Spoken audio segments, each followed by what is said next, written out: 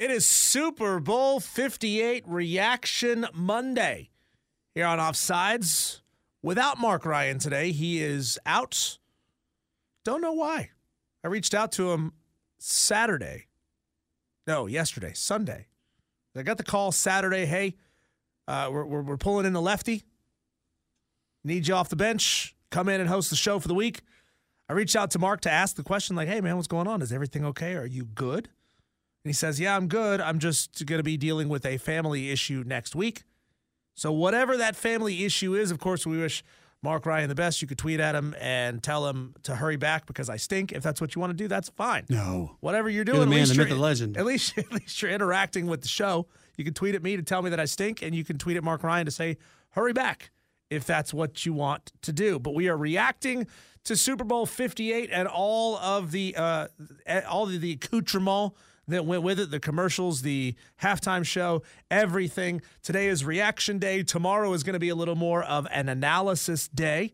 So if you've got your analyses, I would love to hear them tomorrow on the show. Put that bullet in the holster and be ready to pull it out tomorrow. But as of right now, this is the segment that sweeps the upstate each and every day at this time. It is the roundabout everything that we've talked about on the show thus far for the day, the 5 biggest sports stories you need to know about today. It is the top 5 at 5, and that starts right now.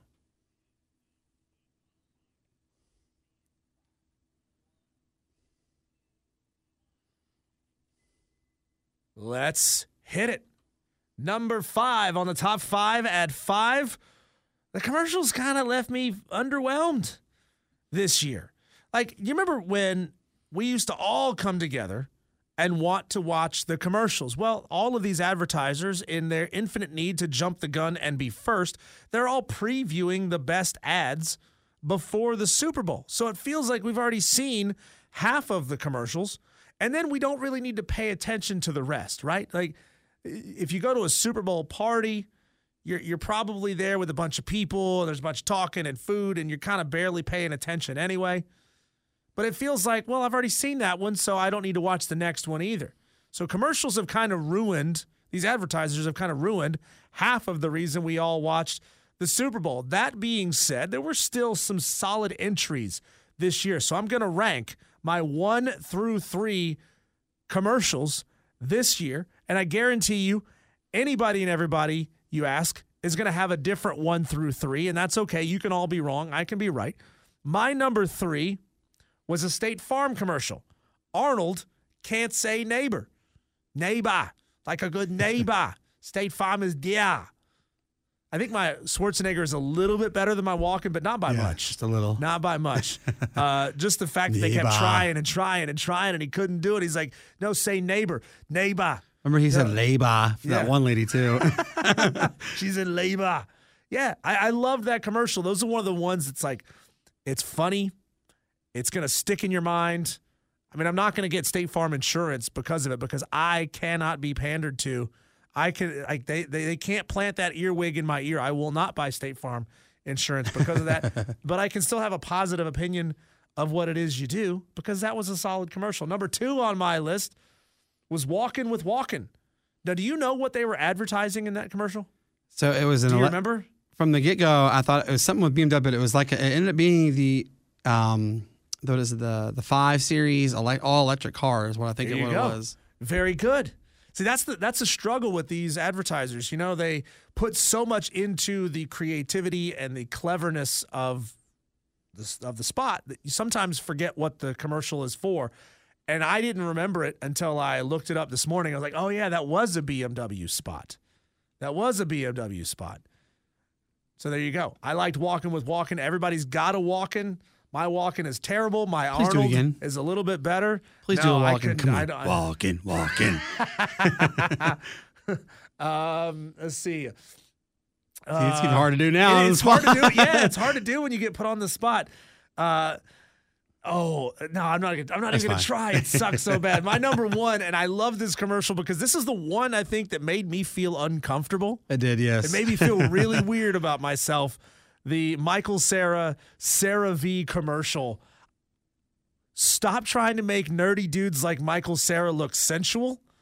Just that the way was they were saying it kind of made you feel really uncomfortable. It was like, yeah. I'm Sarah. It was a perfect commercial. How do you find a guy that he was all over the place in those nerdy comedies in the mid 2000s. Yeah. And then he kind of disappeared, who just so happens to have the exact same last name as your product. How do you find that? I don't know. By chance. But shout out to Sarah V, BMW, and State Farm for my 1 through 3, my favorite commercials this year. Next up, how'd you feel about the halftime show? Ooh. 1 through 10. Give it a 1 through 10 score. I give it about a 7. A 7? Yes. Yeah, I feel that same way. Usher is just kind of milquetoast. Did you know he's made a me. new album apparently too? Yeah. I mean, it was, look, there were some big names in that halftime show. Usher, Lil Jon, Alicia Keys. Ludacris. Frick, I almost forgot about Ludacris. And then some guitar player named Her. I didn't know who she was, but she was ripping. She's more of like she's like an African-American rock star kind of thing. The way she mixes her music, she puts both rock and rap into it together. She's pretty popular. Right on. But she's also very popular in the liberal media side, unfortunately. So a lot of the things that she says and does and advertises and whatnot has gotten her in some trouble with some questionable things. I try as hard as I can. We've lost our ability to do this in this country. I try as hard as I can to separate the art from the artist. Yeah. I didn't know anything about her personal politics. I just thought she was playing did a hell really of a good guitar job. solo. But I saw a tweet immediately after that. I had to take the dog outside to go to the bathroom. I saw a tweet that said, it feels nice to be in the generation that's now being pandered to, because I'm 39, about to be 40 here in a couple months, and they're finally bringing back all these artists to do the Super Bowl halftime show that are throwbacks to the good old days. To my generation. The 90s were the best music. Yeah, they were a throwback to the late 90s, early 2000s. I mean, I guarantee you I was hammered at a club once or 10 times trying to dance on some girl, listening to Usher's Yeah. Well, you know what made me really happy to also point out things for the Super Bowl is they represented the A, as we call it, the city of Atlanta, very well, because every single artist except for her was generated in Atlanta. I'm so happy that we brought Atlanta. And, there are some people say, why do you got to bring all of Atlanta's talents to Las Vegas to make them better? And I'm like, they're not making them better. They were already great as it was. There you go. And now look at it. They were Texter fantastic. says CeeLo also in the halftime show. Was that CeeLo? I didn't think that was. Are you sure, Texter, that was CeeLo? I was curious as to who that was supposed That was to Jermaine. be. I know Jermaine Dupri was there. With the one who was wearing the full headset, like the goggles over his eyes. That's Jermaine Dupri. That was Jermaine Dupri. Yeah, that was Jermaine Dupri. Excuse me. I missed that one. I didn't know that one was Jermaine Dupri. I thought it was okay. I thought he played some hits from my youth. So for that reason, I thought it was solid. Still doesn't beat Dr. Dre 2 years ago in L.A. That one was by far the best one I've seen in a very, very long time. Sorry, old fogies. You're not getting aging rock stars playing the halftime show anymore because, well, they already have you. You got to understand, the Super Bowl halftime show is meant to bring in the wives and the daughters. They already have you. You're watching football. They've already got you. This is about ticking off another demographic checkbox. And maybe you'll find a song or two that you know in these younger, air quotes, younger artists who they're now booking to do the halftime show. Plus, Usher, that was just a really safe halftime show. Next up, the brand new NCAA AP rankings are out for this week. And looky, who's sitting right there on the edge of a top 10 ranking? Wow, South Carolina coming in from unranked 2 weeks ago all the way up to number 11. Now, Mark bemoaned pretty heavily the fact that the net rankings and the KenPom rankings didn't have South Carolina very highly ranked. And forgive me, I don't know where South Carolina sits right now in the KenPom. I'm going to look this up on the net rankings. I'm sure they're not that far up above where they were before, 45. So, yeah, they're not moving anywhere. But the analytics are not super high on South Carolina. Part of that, I'm sure, has to do with how they're beating teams, like the point differential, and the fact that their key contributors are inconsistent night over night. We're going to get to that. That is not necessarily a negative thing. Hang on, South Carolina fans. Keep your grenades in your pockets. But South Carolina is on a meteoric rise in the AP, sitting right now at number 11, up 4 spots from last week where they were number 15.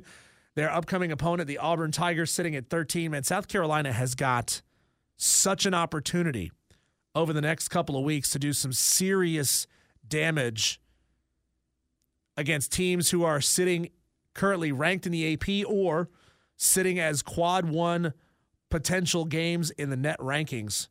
You got 5 games in a row, not five in a row, but 5 games left on the schedule that very well could be quad 1 wins for you. You win all 5, wow. You're sitting in a fantastic spot. You win 4 of those. You win 3 of those. And don't get blown out in the other 2. This team is going to do some serious damage down the stretch, and they're going to be very highly seeded come NCAA tournament time. So South Carolina basketball, you guys are on a roll right now. Any of you holdouts, you football first guys who are like, well, I don't know, I don't like basketball because of brr, get on board. Get on board. Clemson, 57 votes in the AP poll. That puts them effectively at 31st. Clemson could win a couple more games in a row, get themselves back to ranked again before season's end. Next up, Kyle Shanahan. You know what? You let the dirty A word get you. You let analytics tell you what to do down the stretch. You didn't play from your crotch. You played from your head, and it cost you. Number 11? It cost you, yes. Okay. Kyle Shanahan here says that going forward on 4th down at OT was never really a possibility because the analytics told them not to. No, we never thought about there, 4th and 4. I mean, even if we do go and score, they still can go down and match it. And so, no, there wasn't a thought there. None of us have a ton of experience of it, but we went through all the analytics and talked with those guys, and we just thought it'd be better. We wanted the ball 3rd. If both teams matched and scored, we wanted to be the ones who had the chance to go in. And we got that field goal, so we knew we had to hold them to at least to a field goal. And if we did, then we felt it was in our hands after that. Twice, a Kyle Shanahan-led team has given up a 10-point lead in the 4th quarter. Shoo. Kyle Shanahan, maybe down the stretch is not your strong suit. He, however, talks about here in clip number 9 what it's like having to face those guys in the locker room immediately following such a gut-wrenching defeat. I mean, we all hurt. I mean, everyone knows how it feels, and don't have a lot of words for it, but obviously we're hurting. Our team's hurting, but that's how it goes when you put yourself out there. I'm real proud of our guys for no regrets with our team. I thought our guys played so hard today. Not everything was perfect by no means, but I'm going to lose with a group of guys. It's do with those guys anytime, and we'll take some time. We'll get over this, and come back next year ready to go. Here's George Kittle in clip number 16 on dealing with that from the player side. You train all season, train all off season. Every day you put in for the work. Go to OTAs, training camp. It's a long season. It's a long year, and whatever week we're on, 27, something like that. We've been playing football since late July. And to come up short of a goal, of a dream, it's not fun.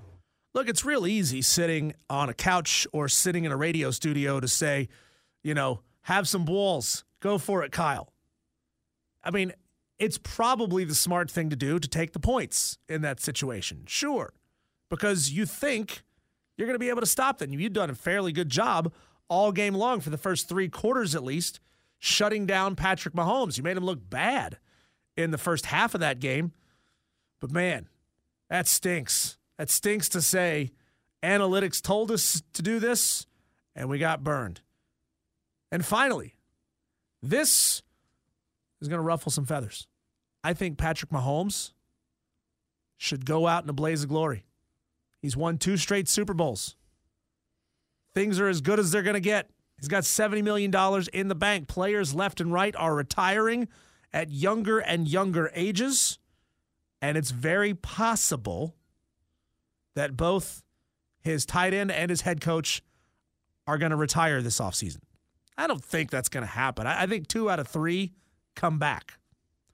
But, like I said, as younger and younger players are retiring from this league, and he is currently very much undeniably solidified himself in that GOAT conversation, going out on top with your name as bright as it could possibly be wouldn't necessarily be a dumb decision for Patrick Mahomes. Now, do I believe he's going to do that? No. Do I think that? No. I think he's going to go for the three-peat. And if he can somehow talk Travis Kelce into coming back, let me rephrase that. If Taylor Swift will give Travis Kelce permission to come back and play another year, and Andy Reid comes back, I would obviously call him the odds-on favorites to go out and do it again. But depending on what other key pieces in his organization do, you can walk away. 28 years old, no terrible head injuries. You can still walk upright. You can go spend your $70 million in peace and happiness with your gorgeous wife and your 2 kids and live a great rest of your life.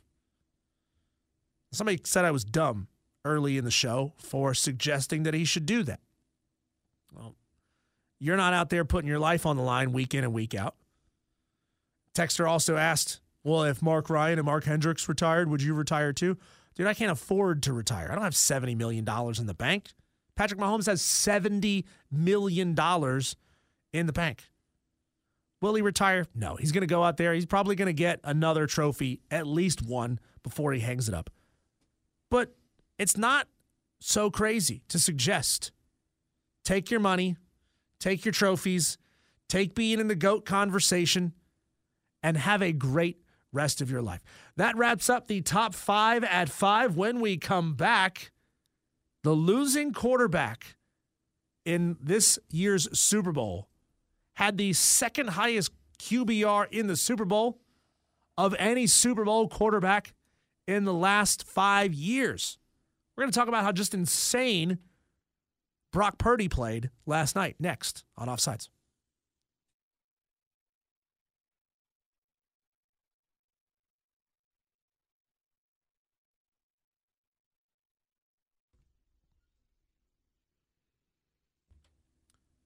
It's Offsides. Mark Ryan and Diesel trying to grow our YouTube channel. If you haven't yet, search for us on YouTube at The Fan Upstate. If you've got any Google account whatsoever, Gmail, whatever else is out there with Google, you're automatically set up, ready to go. You just got to log in using that on YouTube. We are past the 550 subscriber mark.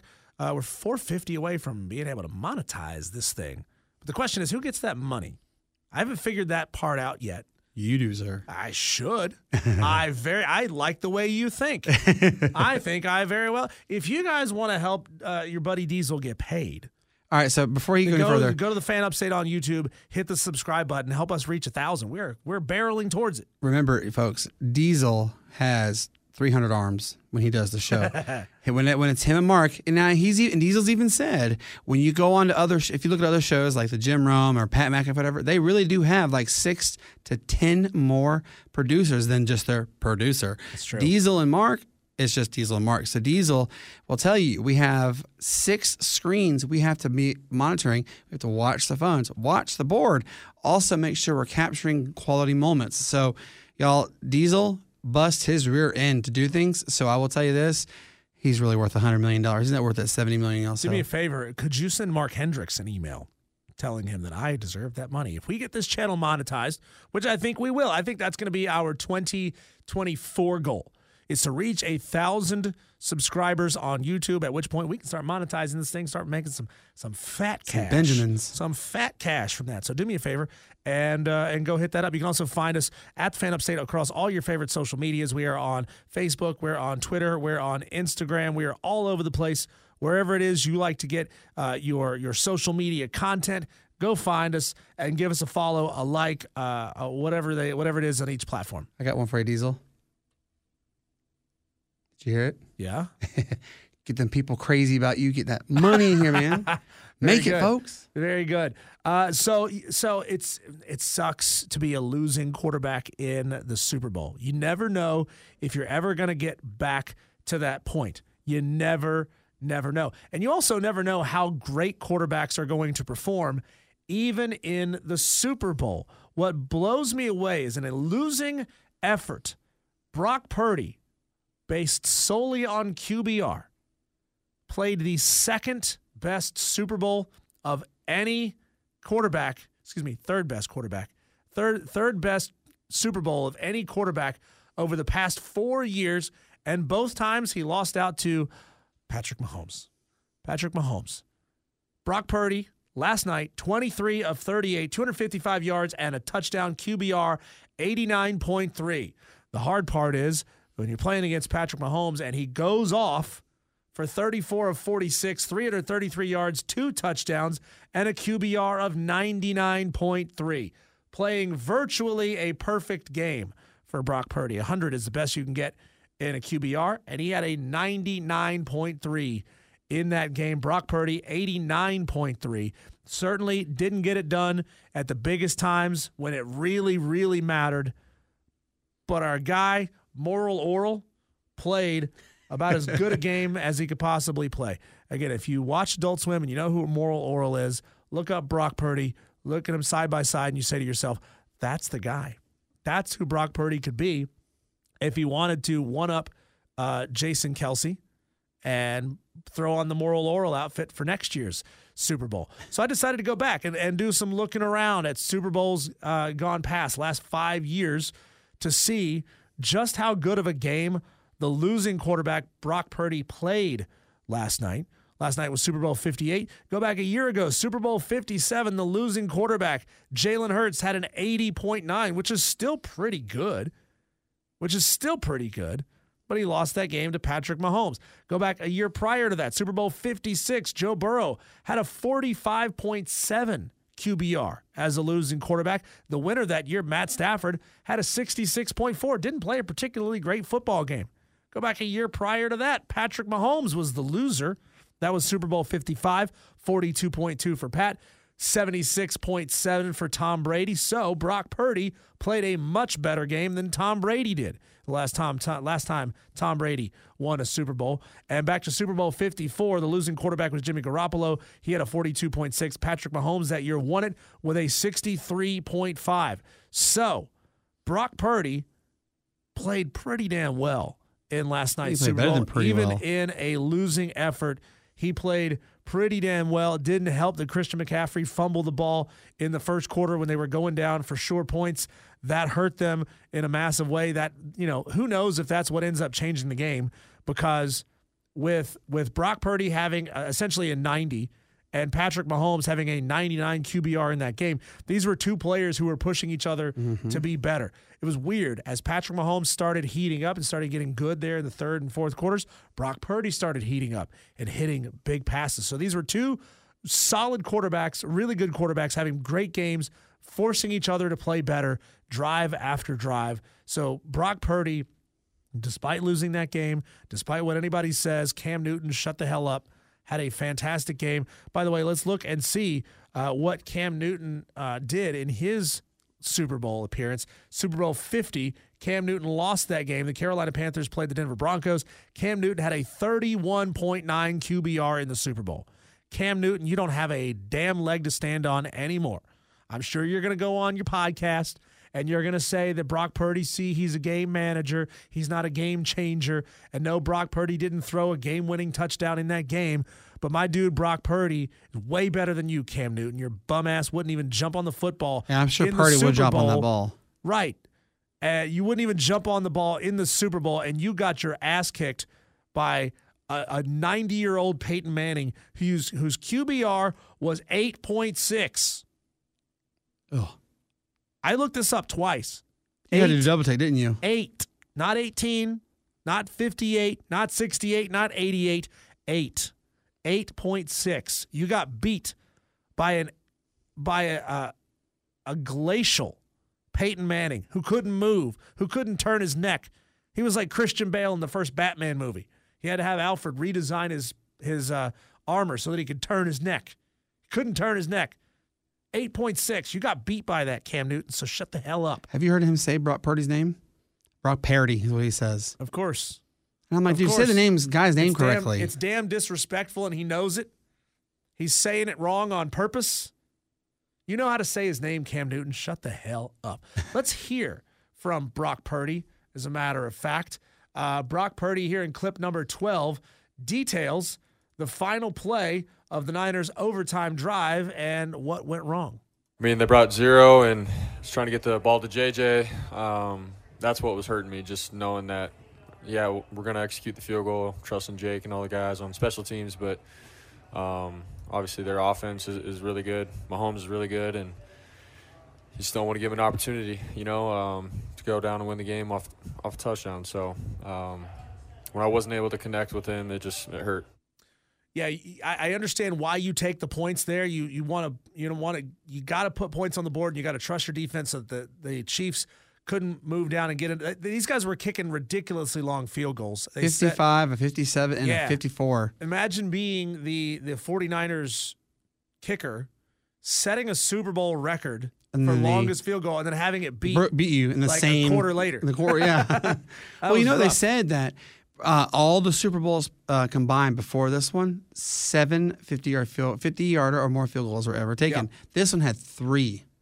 It's insane. It's insane how good these kickers are. Obviously, being in an enclosed arena as they were, that certainly helps the kickers. There's no wind moving the ball. Those are kicks that you obviously would not go for. Yeah. If you were playing outside somewhere, if there was any wind whatsoever, you wouldn't go for those kicks. But it is what it is, and the kickers were on display. But if I were Brock Purdy, I'm not putting my head down. So he was pretty good at Iowa State. He was actually one of the better quarterbacks they've ever had. And I don't know if you knew, but the fact that Iowa and Iowa State are both represented on the 49ers is pretty impressive in George Kittle. Brock Purdy, I think he's got loads of time coming for him. And I think he's going to be at least winning the 49ers 1, if not 2 World Super Bowls in his lifetime. Well, those are three long kicks, 3 insanely long kicks that Mark Ryan says shouldn't count. Why? He doesn't like kickers. Oh. He doesn't like how many people can hit a 57-yard field goal in general? Right? It is a skill. Like, I've kicked field goals. I've tried. I didn't make any. Went down last year or the year before to Clemson's media outing, and they gave us the opportunity to kick field goals. Now, we didn't have any training. We didn't have a coach saying, hey, kick it with the side of your foot, kick it here, kick it there, here's what you need to do. You just got 3 chances, put the ball on a tee, and give it your best shot. Yeah. I didn't come close. I mean, I kicked it. I had some force behind it, but it didn't go up. Kicking field goals is friggin' hard, okay? Kicking 50-yard field goals is ridiculous. So that's one of Mark Ryan's dumb sports rules. Like, he doesn't want banked-in three-pointers either. Says if you bank in a three-pointer, it shouldn't count because you weren't trying to bank in a three-pointer. Well, you're trying to get the ball to go through the hoop, and the ball went through the hoop. What difference does it make how it got through the hoop? It just did. They interviewed Jay Feely about this, too, and they said that does the field goal kicker for both the 49ers and the Chiefs have the leg? He said one of the kickers at practice was before game was hitting 70-yard field goals. Nuts. Who can do that? Yeah. The only kicker I know that has a remote close to it is Justin Tucker of the Baltimore Ravens. Yeah, it's nuts. So, Mark Ryan, you're wrong on that situation, but he's going to argue that till he's blue in the face because that's who he is. That's what he does. He also thinks that we should have a population cap in South Carolina and not let anyone else move here. So what are we going to do? Count people who die and then say every year we can let that many people in? I don't get that one. But anyway, it was a fantastic football game. First 3 quarters kind of duds, and then it turned good right there at the very end. Finally, we got a really great barn burner Super Bowl, and we got free football at the very end. So it was fantastic. When we come back, I'm going to, second time for the day, throw out something kind of crazy at you. And I want to see what you think. A big sweeping change to how we operate March Madness, since that's now the next big event coming our way. That's next on Offsides. Without Mark Ryan, with Diesel and Brandon on the Fan Upstate.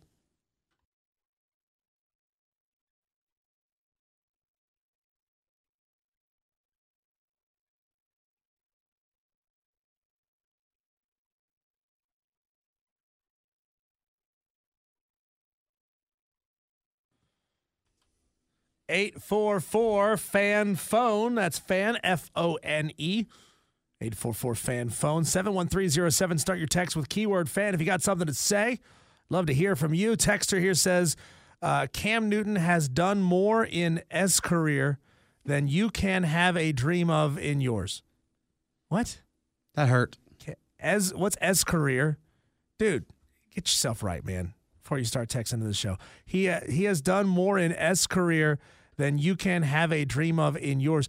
He also stole somebody's laptop and threw it out the window. I've never done that. So there's two things, playing in a Super Bowl and stealing somebody's laptop and throwing it out the window. Two things that Cam Newton has done that I never did, frankly. Moving on. Less than a month away now from the NCAA tournament. Man, this is like the calendar just keeps stacking up one after the other after the other. The NCAA tournament is on the way, and I think it's time that we revamp the NCAA tournament selection process to make this thing more inclusive to all conferences, giving them more opportunities to get more teams in. Look, they're going to expand this thing again. That's just a fact. It's never stayed the same for very long. So let's revamp the field of 64 as such. There are 32 teams, 32 Division I conferences in college basketball. In my plan, every single conference gets a preliminary 2 bids into the league. That's before the season even starts. So you're automatically giving 2 in then? Not automatically. Okay. Hang on, we're not there yet. Okay. All conferences are slotted with 2 preliminary bids. 32 times 2 is 64. Yep. That's the field of 64 right there. You win your regular season, you're in. That rewards the best overall body of work over the course of a season. Whichever team has the best conference record over the course of a season is in. If you win your conference tournament, you're also in. That rewards the team that's playing hot at the right time, the team that goes on a run, wins 3 or 4 games in a row, wins the conference tournament. I got one for you then. Now, hang on. Now, if the same team wins both, that opens up an at-large bid into the NCAA tournament. That was my question right there. So you've got the best team over the regular season, the best team right now in the conference tournament. If that happens to be the same team, bam, opens up an at-large spot. Now, every time I bring this up, people say, well, what if the team that won the regular season just tanks so that the conference can get a second team in? I genuinely don't believe that's going to happen. Number one, you're screwing yourselves by losing games and costing yourself seeding. That's dumb. No one's going to do that. But if you really believe that a team is going to intentionally lose a game right before the NCAA selection committee tells you where you're going and who you're going to play, then why not incentivize the team who wins the regular season with tournament units or region preference? Could you say maybe 3? So here's an instance, you have the automatics for winning your conference or your conference tournament. Say, example, the SoCon, Sanford, number 1 team in the conference. I think they're like 23-3. Say they win the regular season. Yep, they're in. They're in. Then comes the conference, and say Chattanooga wins the conference. They're in. They're in. The tournament. But now I know it's a long shot for Furman. However, say Furman is also a 20-win team.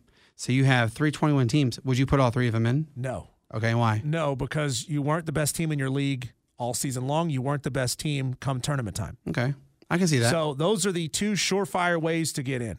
Win your regular season, win your conference tournament. Same team wins both, opens up an at-large. The benefits of doing it that way is it makes every single conference tournament compelling. Okay.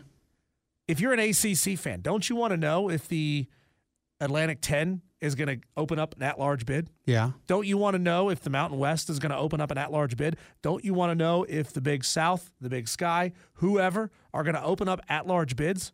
It makes you watch every single tournament to know if they're giving up an at-large spot or not. Now, would you? That's entertaining as hell.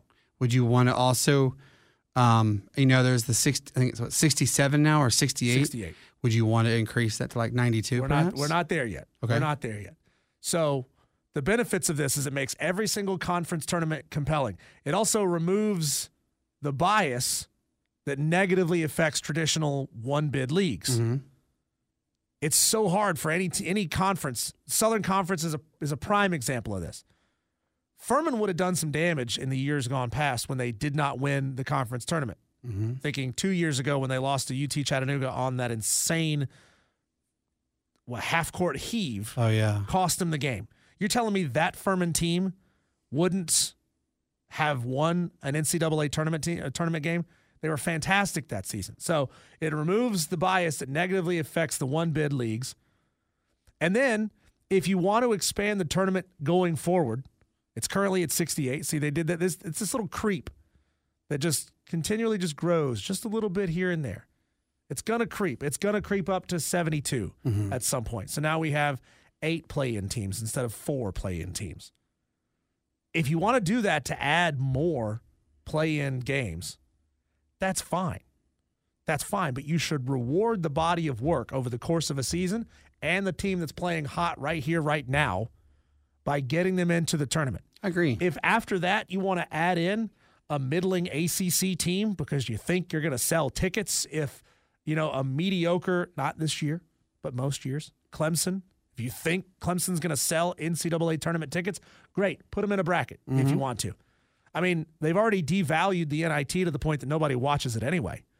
So why not take those best teams that you're stuffing in the NIT and pull them into the NCAA tournament via at-large bids? Texter here says, Diesel, that's an elementary tournament concept. You're heavily penalizing teams who find themselves in a loaded conference. Texter, did you not just hear what I said? I said you can add at-large teams if you want, play-in teams if you want, to get more and more of those teams. I'm telling you that an elite mid-major would beat a middle-of-the-pack ACC in the tournament more often than not. That's what I'm telling you. That's what I want to see. I want to see good teams in the tournament. I don't want to see mediocre ACC teams in there. I don't want to see mediocre Big 12 teams. I don't want to see teams who are going to get blown out by small teams. I want to see quality. Beat. Now look at this. There's some actual research behind this. This isn't just an opinion. This isn't a want. There's data behind this. The best teams. I got the highest seed to ever make different rounds of the NCAA tournament. Mm-hmm. Most of the time, they are small schools in traditional one-bid tournament, one-bid leagues. The highest rated seed to ever make the second round was a 16. 2 of them did, as a matter of fact, UMBC and FDU. Small schools from one-bid leagues. The highest seeded team to ever make the Sweet 16 has been a number 15. 2013, it was Florida Gulf Coast. 2021, it was Oral Roberts. 2022, it was St. Peter's. 2023, it was Princeton. All small schools, all from one-bid leagues. Mm-hmm. Highest rated team, highest seeded team to ever make the Elite Eight. Number 15, 2022 is St. Peter's. Small school, one-bid league. Worst team to ever make the Final Four. 1986, it was LSU. All these teams were number 11, by the way. 1986, LSU. 2006, George Mason. 2011, VCU. 28, Loyola of Chicago. 2021, UCLA. So in 4 out of those 6 situations, elite mid-major team. 4 out of the 6 lowest seeded teams to ever make the Final Four, elite mid-majors. Highest seeded team to ever make the national championship. Now we're getting, deep, right? 85 Villanova, 2011 Butler, 2014 Kentucky, 2022 North Carolina. Couple of small schools, couple of big schools. And then number 8 seed, 1985 Villanova won the national championship. My point here is that elite mid-majors and smaller conference one-bid league teams do damage in the tournament. They do damage in the tournament. And I want more and more of those teams in the NCAA tournament. When we come back, we've got so much audio from the Super Bowl yesterday that we haven't had a chance to get to. You're going to hear play-by-play. You're going to hear players from both teams. You're even going to hear Tony Romo's tone-deaf ass sing along going into a commercial break. That's next here on Offsides.